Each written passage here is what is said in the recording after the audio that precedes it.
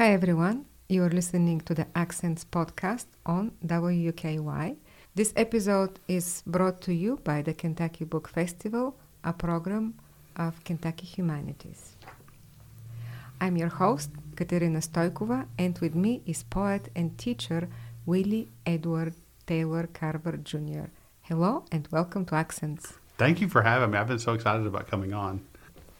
You're the author of the hugely popular poetry book Gay Poems for Red States, published by the University Press of Kentucky.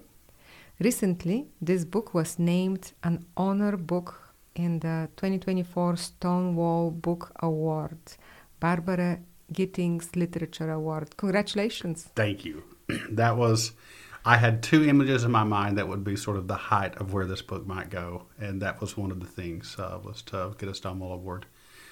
So I will probably be smiling for the next 20 years over that. And what was the other?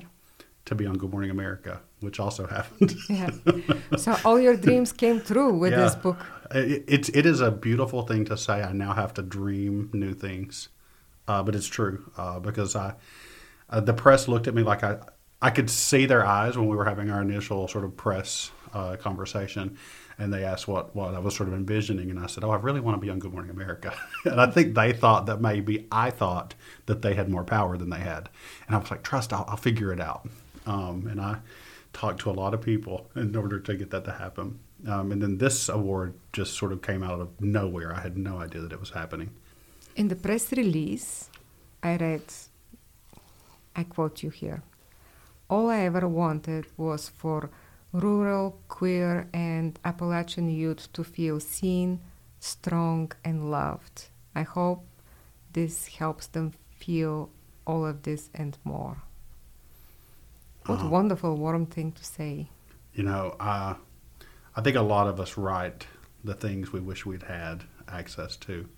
And I think being a teacher, it's sort of like an extended version of that. You're sort of constantly assessing the situation and thinking about your students, but you're seeing them through your own lens. And I've made mistakes because of that, because I sort of see them and think they're experiencing what I experienced, and I don't understand yet that they have a new context. But I know that what all of my Appalachian students and queer students needed is more love and to be heard more. Your book is a personal book. It reveals your personal experience as a gay man growing up in Appalachia and the pursuit of a life filled with beauty, pride, and acceptance. I mean, you look at the title, it's very political, Gay Poems for Red States. And then on the title page is your name, Willie Edward Taylor Carver Jr., and in parentheses, a gay Appalachian. Yes, just if somebody didn't really... You know, there's so much conversation happening right now, I think, in our country about what some people call identity politics. And it's a complicated mess. So in a perfect world, and I think anyone who's in any group can really understand this to some extent, I would love to just be a neighbor. But we don't live in a perfect world, so I have to be a gay neighbor. When you mark somebody in that way, on the one hand, you reduce them because now you're saying, okay, look at me not only as your neighbor, now I'm your queer neighbor, now I'm your gay neighbor.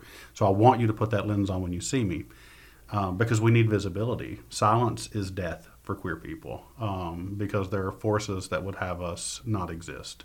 So we have to exist, and we have to exist loudly to sort of counter those forces. But on the other hand, I've recognized there is some sense in the people who say, all of this talk about identity reduces us and puts us in groups, and we see each other in groups first. And I'll say that's a sacrifice we have to make. And so if I can do that in a way that's personal, if I can make my marking of myself as a queer Appalachian person also tell the complexity of my story, then maybe I can sort of find the wiggle room in between those two truths that lets me do something that heals both sides. Talk about the decision to include a preface. One of the earliest critiques I got, and I say this saying I've had almost entirely positive experiences in all worlds that might come across this book of poems, but was from someone who felt the need to say something along the lines of, I lacked a critical poetic eye, or that somehow there was something lacking in my knowledge base about how to do poetry. And so I actually wanted to write a preface at first because I was worried about people who would pick up my book and think it wasn't good enough. And I wanted to explain my process. Kind of insurance. Kind of. But then as I started writing it, I was like, screw that. Screw any idea that I'm supposed to write things a certain way. Because if I'm going to write an Appalachian book, and as I was writing it, one of the things I really thought about is, I understand that we have Appalachian poets who have been doing beautiful work for the last 300 years. But I said, the thing about poetry specifically is it is its own audience. Poets tend to write for poets, and a lot of people are excluded. Most art doesn't work like this. You know, we make movies for people to watch movies. We make songs for people to hear. But we write poetry for people who read poetry. And I said, what if Appalachians had developed poetry independently of sort of any poetry culture? Like, what would that look like? And I thought about, what are the things that people around me do when they talk and they want to beautify what they're doing, or they want to emphasize what they're doing, or they want to bring out the magic in the words. And I really tried to replicate what that looked like on paper. And so it was experimental in its form. And because it's experimental and it's Appalachian, some people, very few people, but there were people who looked at it and said, oh, ignorant of the ways of the world. I speak fluent French, right? I'm worldly enough, I guess. That's the road we walk if we're trying to highlight a people who've been disenfranchised. That people will only see those aspects that are associated with the disenfranchised people and not see the beauty in it, which is something that Appalachians have been fighting with for a long time.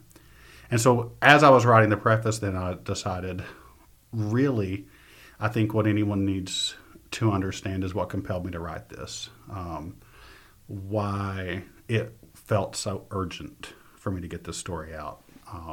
And that was because of the kid who was writing it. And I wanted him to be known to some extent.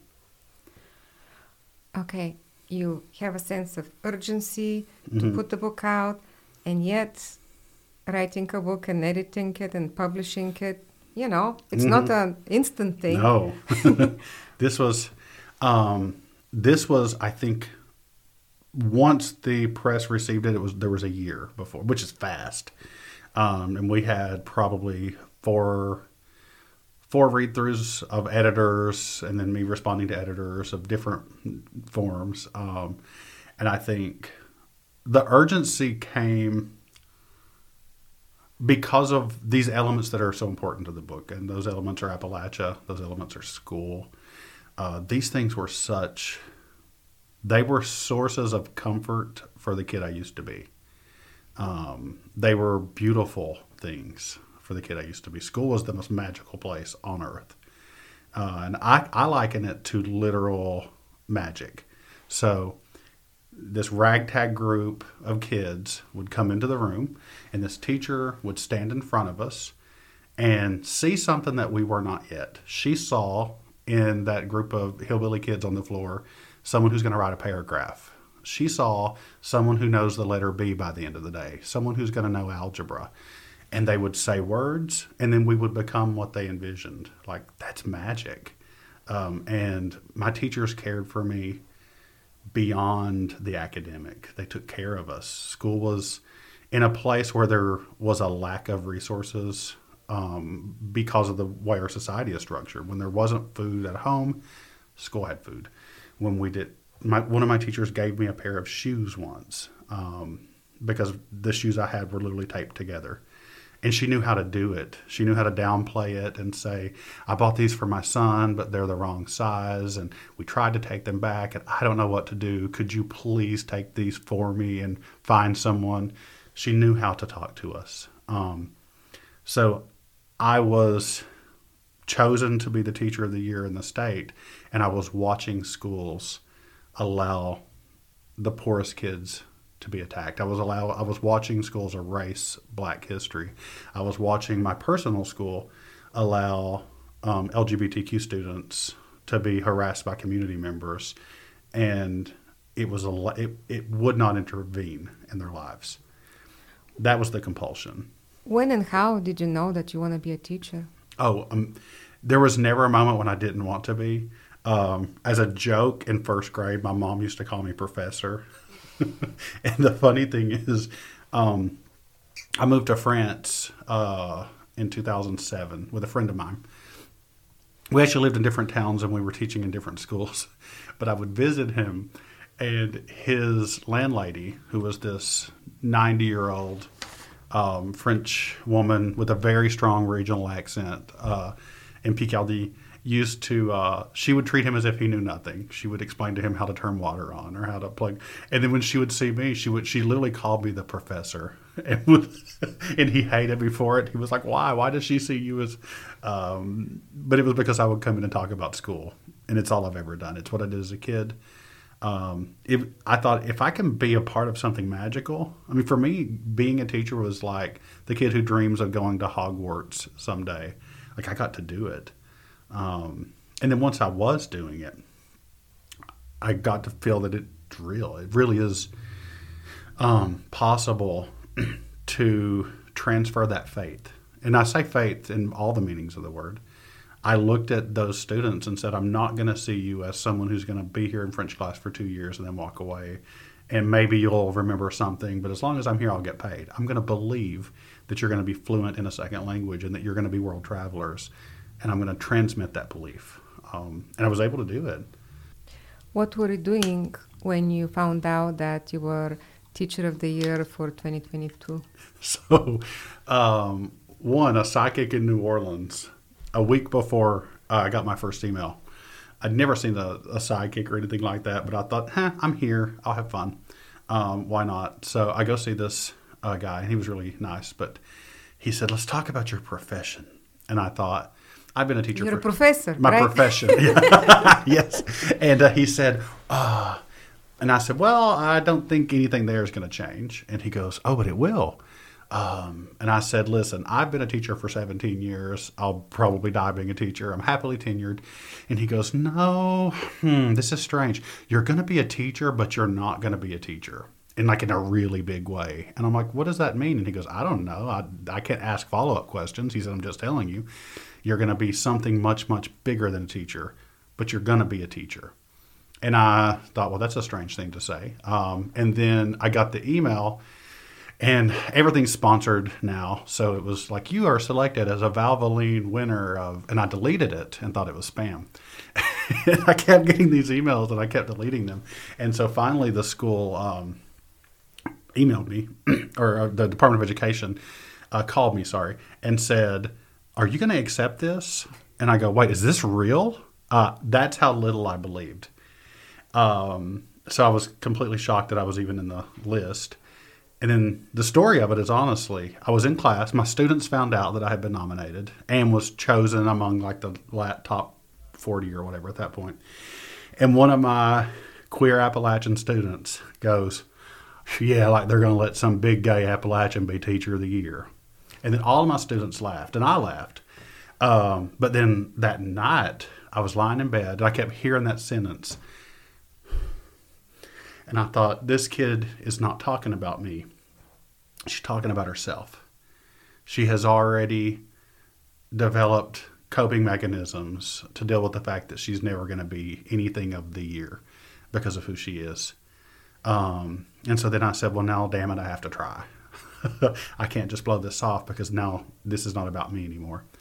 So I invited the students to help me fill out the application. I asked them, hey, what are we doing that we can, because I thought I'm not going to win, but I can let them think I believe I'm going to win, and I can let them show off who they are to the state of Kentucky. So that's what we did with the application. We just talked about their projects and what they had done.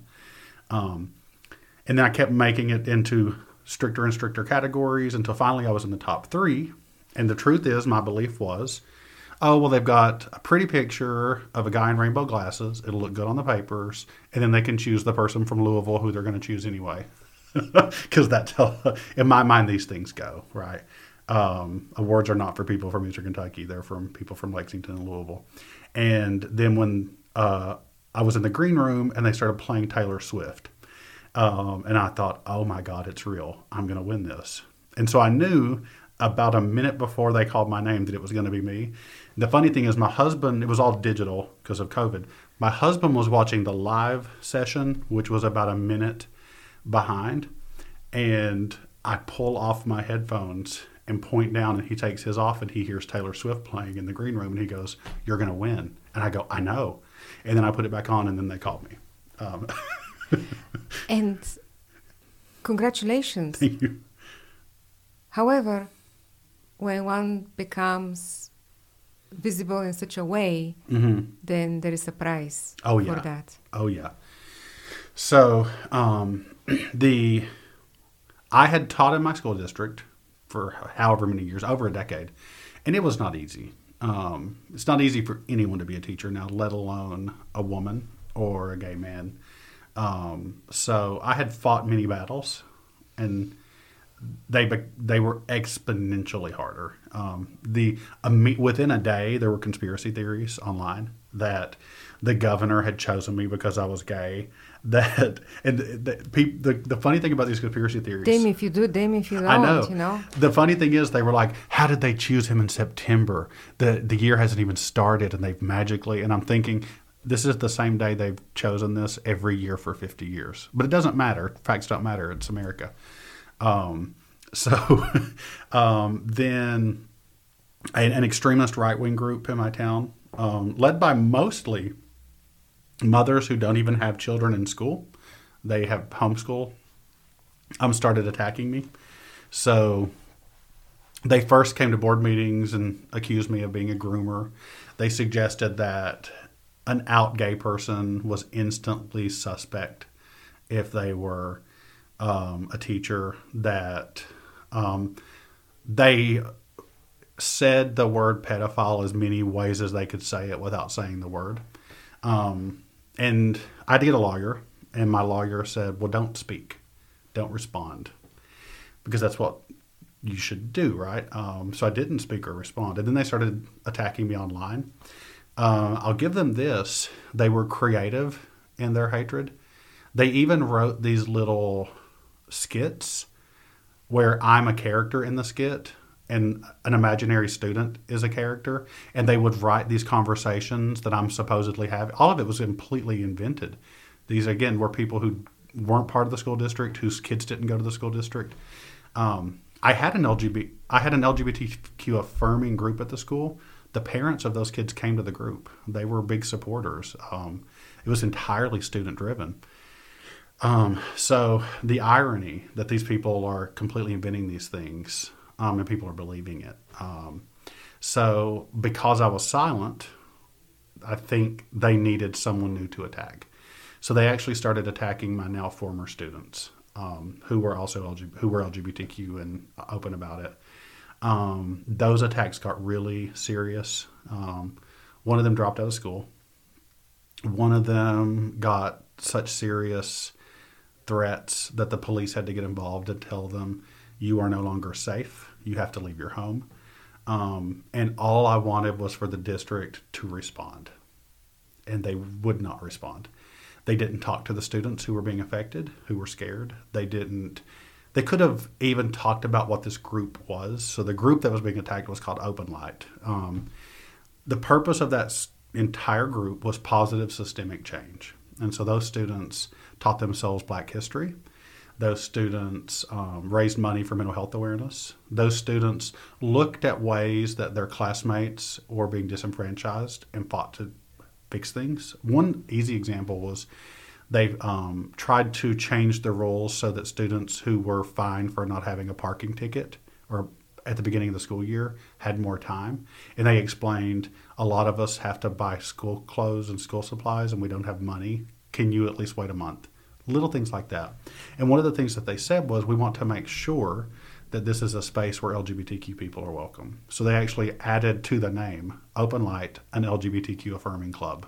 It occurred to me, one, whether these children live or die doesn't seem to matter to anyone in charge of them.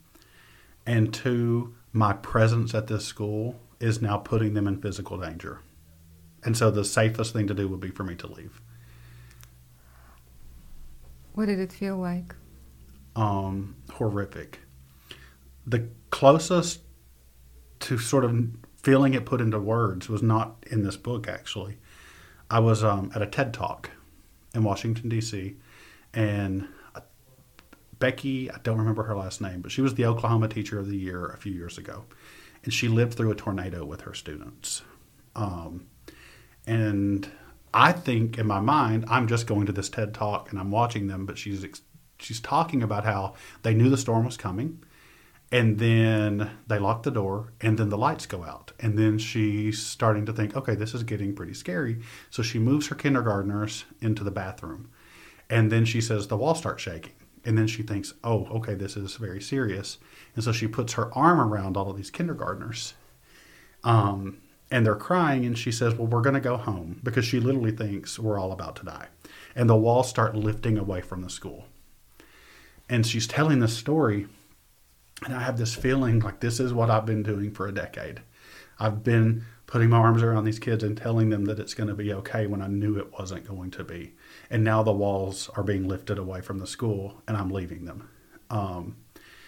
So I quietly got up and walked out of the space because I didn't want to take away from her talk. And a friend who was in my Teacher of the Year cohort walked outside with me. I think she recognized what must have been going through my head. And she said, can I say something to you? And I said, yes. And she said, even Dumbledore had to leave Hogwarts. I don't think any better words could have been said to me. So that's what it felt like. It felt like the people who were supposed to be in charge of keeping the school together were encouraging the tornado. And I took that advice, though, and I ran with it. I would be a Dumbledore outside of Hogwarts. And that's, this book was in some ways that. I actually was, this entire book started in an angry email to my superintendent. I was writing it, and I felt so emotional that I wanted to write a poem. So I was like, all right, I'll write a poem. And it became the first poem in this book. And I think that poem was the kid, the skin and muscle and bones of the kid for whom school was a safe place just reemerged. And he wanted to do a lot of things, but I think he wanted to tell me, why are you learning this lesson again? I already learned it. We already learned all of this. Why are you shocked? Why are you hurt? You should be stronger than this. We have this image of ourselves as children, don't we? That we were weak then. But these kids, I'll compare it to an adult. Have you ever had a job you didn't like? More than once. Yeah. And a job that didn't want you there. Once they make up their mind that they don't want you there, how long do adults last? A month? 2 months? Before they finally give up. Children are going to schools that don't want them, and they're lasting 12 years. And we're so desperate to put some kind of space between ourselves and that experience that we don't revisit it. We don't think about it. We don't let those children sort of speak. And we see them as weak because the enemy was so strong. But I learned from this kid, like, okay, you have things to teach me as an adult. I'd love to hear several poems now. Sure. I'll read Someday Child. My parents have so many times after reading this tried to apologize. And I keep saying, what are you apologizing for? There's not a moment even without even having to think about the book, I know there's not a moment in this book you need to apologize for, because I know there's nothing in my life you need to apologize for. But it's because they're good people. And they now look back 30 years later and think there was this child in pain and we didn't really know what was happening. And I try to remind them none of us had language for what was happening. I'm trying to put that language into the world right now. So I say that to say Dad, you have nothing to apologize for because you did everything right. Someday, child. One time in middle school, I was watching Jerry Springer with my dad. The sharp and clean air conditioner coolness of our new double wide dried the sweat left over from our summer porch building, which laminated me in a clinging, icy buzzing. And though it was quite a rare feeling, as I sat watching evening television in a shirt still damp from work, I felt very much a man. Of course, it was a special episode. A gay man from California cried to his father as his father said, "I can't accept this," through large fanned-out hands that covered his cracking face as if he could hide well enough so that the audience could see neither of them. The awkwardness of the moment ionized the air-conditioned atmosphere of the room and polarized the floor, pulling my head down so that I was suddenly, unknowingly staring, my bare feet backing themselves up against the wall of the couch, as if they felt they were trying to avoid some obvious, visible threat. My dad, like me, drinks coffee every day of the year, all day long. He sipped his coffee and used a long breath to push himself firmly into the hillside of his chair. You know, if I ever had a kid who felt comfortable telling me something like that, I hope they'd know it would be okay with me. Time and space were pulled from the room, and two timeless beings stood, one daring the other to choose this moment to set himself free. The clock stabbed forward, and my thoughts froze solid with the instant impact. Well, if you ever have a kid like that, I hope they do. They don't remember those things. I guess that's human nature. My parents remember only the things they think were failures on their part, failures of action or failures of inaction. And those are the things that they remember are blips on the radar for me, if they're even anything. And the things that I remember like that, like the invitation, they don't seem to remember. Did you say I'm sorry, Chris? Or a guy named Casey? A guy named Casey. Yes. So a guy named Casey. So this person, this was a very real story. I had this entire interaction with, and it was after the publication of the poem that a mutual friend said, "I hope you're not upset, but I just was talking to," and I've changed his name, but I was just talking to Casey about this, and he had no idea he was Casey. Is it okay if I connect you two? And I said, yes. And so we said hello, and I said, if it's okay, I can just share the poem with you. So I share it, and 5 minutes go by, and there's no response. And I think, oh, I've upset him somehow. And so I'm like, I'm really sorry if that upset you.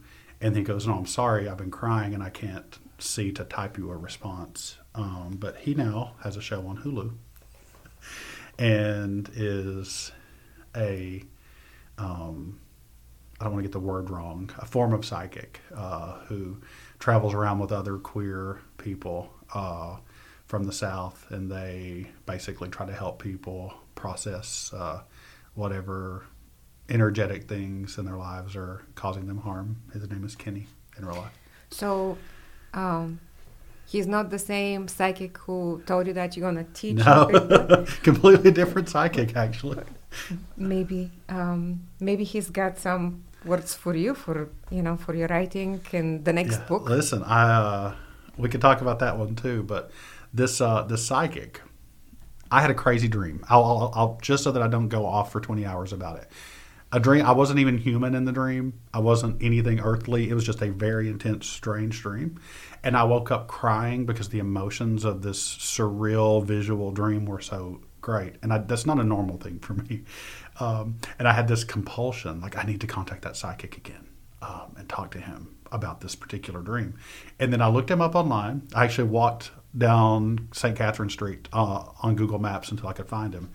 And then I was like, no, you're not going to do this. You're not going to be the person who reaches out online to a psychic. You're not going to do this. The next day, I get a message from one of my ex-students who says, hey, I hope this isn't weird, but, so this kid's now 21, 22, and a pastor. But he said, I had the craziest dream that you came and picked me up in a car, and I said, where are we going? And you said, New Orleans. And he said, and you drove and parked in front of a psychic. And I said, why are we here? And he said, and then you looked at me and said, so that you can remember this. And he goes, that was the whole dream, but it was so vivid, I felt the need to tell you. And I'm like, God. Whatever is happening out there, I need less communication from the other side. You know, on the principle of the superposition, you were prompted to contact that psychic. Yes, I was. Well, and no joke, my friend what do we want to say? A friend who was on St. Catherine Street that day happened to take a picture while being on St. Catherine Street and send it to me because it was in French on a door. Yeah. And he was like, this made me think of you. Yeah. And did you contact the psychic? I did. Okay. All right. Well, it would have been yes, unnatural not yeah. to. And the friend who was in New Orleans had no idea that any of this was happening in my mind. Funny thing, he is now the teacher of the year for the state of Kentucky. So this one's called A Guy Named Casey Who I Had Never Met. When I was in high school, I had a friend who had already graduated, and she and her mother used to talk about a guy named Casey who was gay and had moved on to live in a bigger city. And though he was gay, they only ever said nice things about him.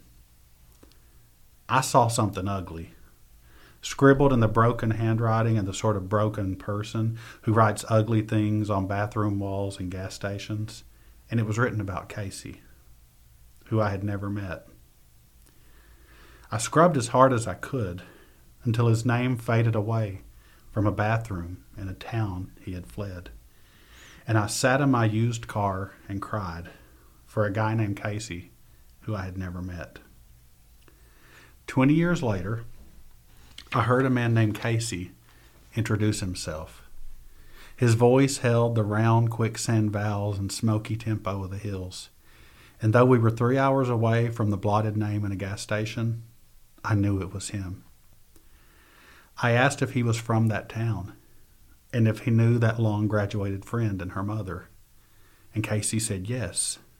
So I told him about how much his ghost had mattered to me, since, though gay and a ghost, he had left an echo of being loved that gave me hope. And I told him how I erased his name from a bathroom in a gas station. He hugged me tight like we were old friends, and we both cried, even though we had never met. And he asked me if I was okay. I told him yes. Did it feel scary on any level to release this book? No. I think I've been talking a lot about this with people. I feel like American society, and I don't say American to say that it's not happening elsewhere, but to say this is what I know. I think we have divided masculinity and femininity in ways that have precluded us from finding a way to be in our feels, to experience emotion, and also feel strong afterwards. So I'm like all about the Taylor Swiftification of America. I want people to acknowledge the pain. I want them to talk about it. I want them to tell people how they're truly feeling. But I think we go that route without ever saying to people, but remember how strong you are. It's almost like it's taboo to say, you're going to push through this. You're going to be so much stronger than this. This moment is not your end. And I think if we can get to a place where we're not just acknowledging the emotions because we don't want to be part of some fake pretense, but can acknowledge them because we're not afraid of them. And a lot of the work that I've done in, the last 20 years has been to learn to be okay with feeling an emotion. I think it's hard-earned. One thing that I find so powerful about you as a person is this authenticity and transparency that I see in you in every situation that I've encountered you. You are the same whether you're being recorded or on the stage or being behind the table or just chatting up with someone each once in a while. And I have huge respect for that. And I notice it because it's something that I personally want to be. Something I was about to say to you, you could be talking about yourself, and it is hard earned. You're right. I remember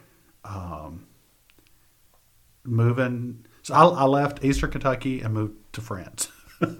And I had a big cohort of other people from lots of other places because we all taught English or whatever language we spoke in the schools. So they brought us all together to do some trainings. And there was this goofy, straight Canadian boy named Ian. And he like jokingly sat in my lap and like kissed me on the head or something. And I was shaking because I had no reference for that. Just for someone just joking and being kind. It was so different from what I remember things like being terrified to eat in certain situations. My mom is still very anxious going into restaurants. And I said to myself, this will not be me. My mom has instilled so much dignity in us. And I think part of that means not letting myself fall victim to the same pains that she's had her whole life. And that means not being afraid of being judged. And it's such a glorious place to be when you can step to the other side. I can recognize when people are being wrong or when people are thinking ignorant things, and I can talk about those, but I'm not going to be afraid of them. I don't have enough life energy to care about what other people are thinking about me. I had an interaction today, actually. A group had invited me to speak at an event. And the event has, sorry for speaking in cryptic terms, I'm trying to be polite. But the group has a national connection. And so this person basically said, well, the national group thinks that you're off-brand and would not be a good fit to be talking about this for political reasons. What we're not saying, and which is obvious, is you're too gay to talk about these issues that are otherwise liberal, progressive issues. Think, gun violence, women's safety, et cetera, et cetera. And then the person later said, I hope you understand that the decision wasn't easy and it wasn't my decision, but it was someone else's. But even that person feels bad about it. We're all cogs in a system that we can't control. And what I didn't say, but what I thought was, no, you're perpetuating a system that you can't control. There's a big difference there. Acknowledging the system is a good step, but then suggesting that somehow you don't have a choice is another one entirely. And I think a lot of us, wherever we are, we play into that system to get to be a part of it. And I want nothing to do with that in whatever the system is. We all have choice. Mm-hmm. And I guess staying within a system is in a way supporting it. Mm-hmm. We are becoming the walls. Yeah, absolutely. It's sort of like being a teacher right now. Like, I want there to be teachers in the schools who are good, decent, progressive people. We need them, and I admire that they're there. But schools hurt Black, brown, and LGBTQ students, period. And teachers have to be willing to acknowledge both of those things at once, to say, I am a teacher. I care. I'm also harming kids, period. You can be doing lots of good things for kids. You can be trying to make up for the fact. But if we're not willing to face that truth, I'm harming kids, then what we're going to do is hide it away. And when I already talked about it earlier, right, that invisibility is death, right? If you're a teacher in a school in the state of Kentucky, you are likely not teaching LGBTQ history. You are likely painting over LGBTQ topics. You are likely pretending as if LGBTQ people don't exist outside of the classroom or in any other space because you are legally required to, right? So I say, be a part of the system. If I were teaching right now, I would say, there's a lesson I would love to teach about Harvey Milk, but I can't legally teach it. I would want to acknowledge it and not be a part of the system that gains access. Cornmeal and water pancakes? Absolutely, cornmeal and water pancakes. I had no idea when I was writing this that I would be writing so much food. It's just sort of, I lead from the skin when I write, and I guess my skin likes food and memories associated. Cornmeal and water pancakes. My older brother never seemed to notice things, unless he was pointing a gun at them. He could hit a pop can from all the way across the yard, even if the cold was making our fingertips tingle and the sun was barking into our eyes from above the hill line and cartoons were on inside the trailer. I could never make any shot, because there were four-leaf clovers and sparkling zebra rocks telling wild stories to each other at the rusty feet of the railroad tracks. Who could pay attention to a pop can or a BB gun with all that beautiful racket? My mother always paid attention to us. She told us to come in out of the cold for breakfast, but her real reason was my sister had just woke up, and she didn't want her to shoot any kind of guns, since she was still too little to spell 3-count words. And she still looked out the window when the Easter Bunny was out hiding eggs. She was also so small that she squeaked when she said, "I wish we could have pancakes." And a warmer world of imaginary pancakes rose from behind her eyes, a balm to our cold, numb faces that etched a rune into my mother's heart. Well, we ain't got pancake mix, butter, flour, eggs, or syrup, but hillbillies don't need all that stuff. Let's make 'em extra special this morning. The sunshine stretching through the polyester lace curtains yawned its buttery warmth across the barren kitchen, and what was surely a magic spell to make us remember the moment. Mom lay only the paper cornmeal and sugar sacks from the cabinet firmly on the countertop and told us we could make pancakes with just 2 ingredients.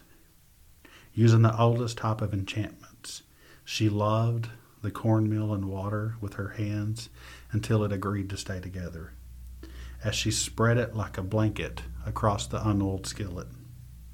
Once, twice, thrice, the fine ground corn batter agreed against all laws of physics to softly brown and turn over in the dry heat.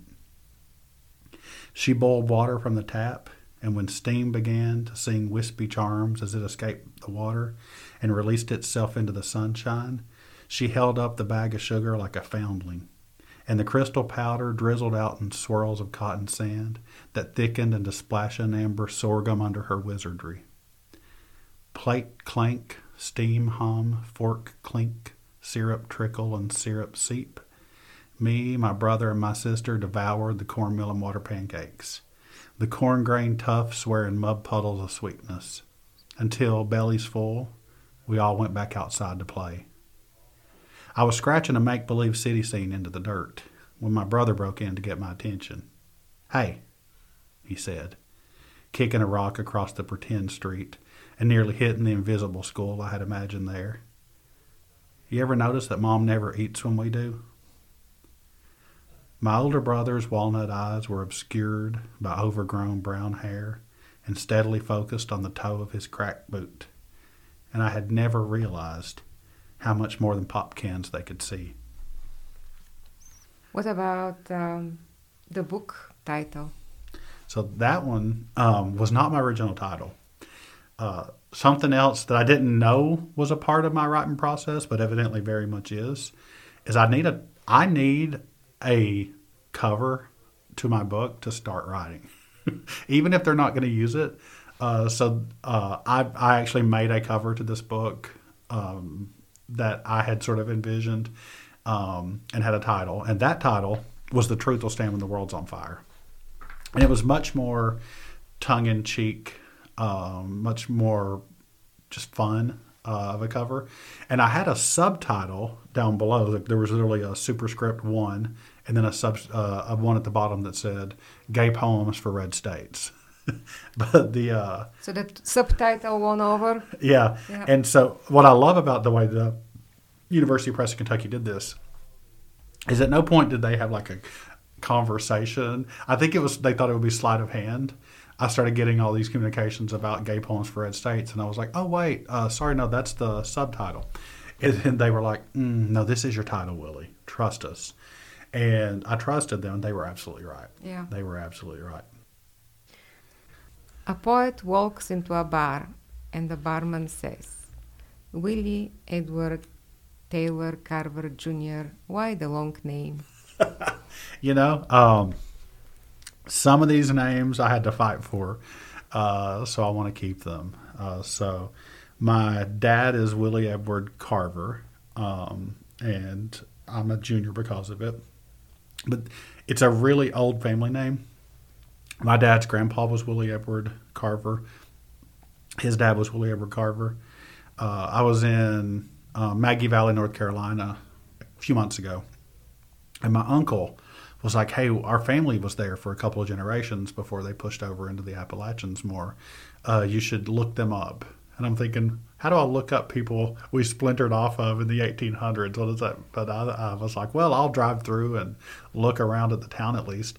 So I'll go into a coffee shop and I go, just out of curiosity, to the guy who's making my coffee, do you know any Carvers in the area? And he goes, oh, yeah, there's a guy named Willie Carver. Literally, he didn't know my name, so he didn't know that I was going to share a name with the guy in the story. But this guy was an auto mechanic named Willie Carver.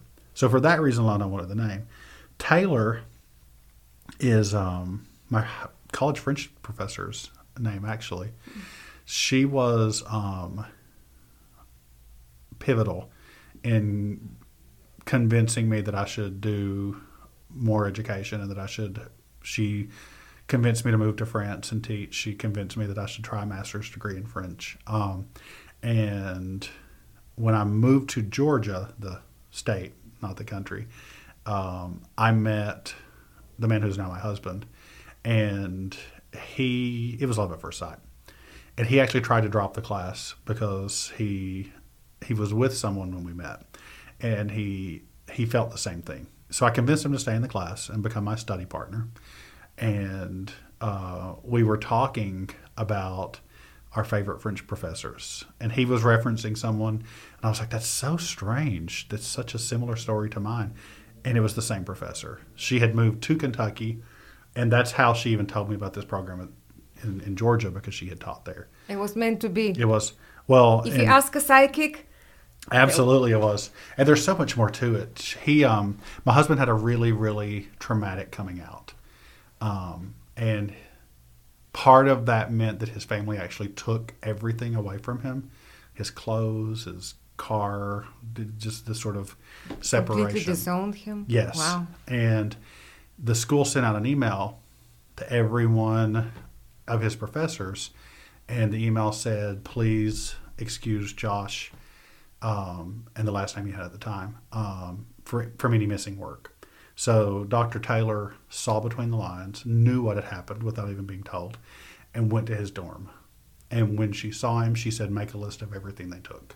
And then she replaced all of it. One of the things she tried to give him was a car, because he didn't have one. And he refused to take it. And he was like, no, I'll get a job this summer and I'll figure it out. So years later, when I moved to Georgia from Kentucky, I was supposed to buy a car off my high school French teacher. And the day before I moved, her husband calls me and says, actually, we've decided not to sell our car. And I think, I have no way to even get down to Georgia. How am I going to make this happen? So Dr. Taylor says, I have a car. I tried to give it to a student 6 years ago. Take it. So she gave me this car. I took it, moved to Georgia with it, and it ended up becoming my husband's car anyway, 6 years later. If something's meant for you, yes, it's going to come to you. It's going to come. Nobody can take away what is yours. That's true. Yeah. It's meant. Yeah, you're absolutely right. So he got the car. I have one last question for you. And that is a question that I ask all my guests who teach creative writing. What is the most important thing you teach your students? If you want them to remember one thing from your class or workshop, what is it? I really emphasize letting your body lead the conversation. I think whatever we are doing when we're making art, we're acknowledging the limits of our selfhood. I am contained in some skin and bones and muscle, and you are too. And ultimately, you will never know the experience inside of what I'm contained in. So whether we're painting or writing poetry or writing a short story, our hope is that the person hearing us will feel some glimpse of what is inside of us that they didn't know before. And so I remind them that your history is in your skin, your love is in your skin, your hate is in your skin. All those things are there. And if you let yourself, if you're not afraid to let yourself feel, if you will be vulnerable enough to let yourself feel, letting that lead what you're writing is what matters more than anything. At this point, any AI can make something and put it in a technical form and use an unusual verb. But what you bring to the table is what is contained inside of you. I don't think that unless you are willing to be vulnerable, you can actually write a poem. I completely agree. And I think vulnerability, I have learned, it is the strongest thing you can do. And Andy Bashir said something to me once, actually. I didn't know he knew who I was. I didn't realize what trauma it must have been for me to be Teacher of the Year for other people. Dr. Jason Glass, who was the Commissioner of Education at the time, told me that there were actually some meetings about me because he said something to the effect of people were saying, what are we going to do about Willie Carver? And he said, I told them, if you're concerned that Willie Carver is speaking publicly about racism and homophobia in our schools, rather than shutting up Willie Carver, maybe we should get rid of racism and homophobia in our schools. Love that man. So this must be why Andy Bashir knew who I was. But he came to Mount Sterling over some hospital getting a grant, and I went to see him. And someone was like, Governor Bashir, this is Willie Carver. And he's like, of course I know Willie, Teacher of the Year, so he shakes my hand. But he says, Willie, you are attempting to do something nearly impossible. And I want to acknowledge the difficulty in what you're doing and thank you for it. But he said, what's happening right now is people are terrified that some unknown entity is going to harm their kids. This is how the bad players are working right now. Whether we're talking about yelling about groomers or yelling about CRT or yelling about vaccines or yelling about trans people, it's all the same conversation. It's telling parents that someone's trying to harm their kids, or book bans. It's all the same. And he said, you are saying to these people who have put on lots of armor to protect themselves to please take off their armor. And they are looking at you, and you're taking yours off first so that they can see you're not a threat. And who knew our governor was so poetic?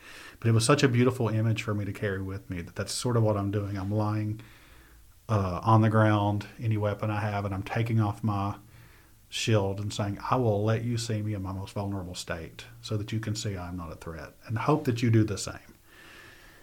And people respond. I've gotten so many. I could probably make a collection of the poems people have sent me that they write after they read this, of people who don't write poetry. And it was something I learned as a teacher. If you meet people where they are emotionally, they will respond to you in kind. And so that was my hope, that if I wrote a book of poetry meant for anyone to pick up and enjoy, and I could be as vulnerable as I could, would they respond in kind? And they have been so vulnerable in telling me their stories. So, yeah, you got to be vulnerable. You get what you put out. Mm-hmm. Yeah. Willie Carver, I could speak to you for 2 more hours, but let's stop here for now and talk again in some point in the future. Thank you so much. Thank you. I'll just have to write another book just so I can come back. Anytime. Thank you.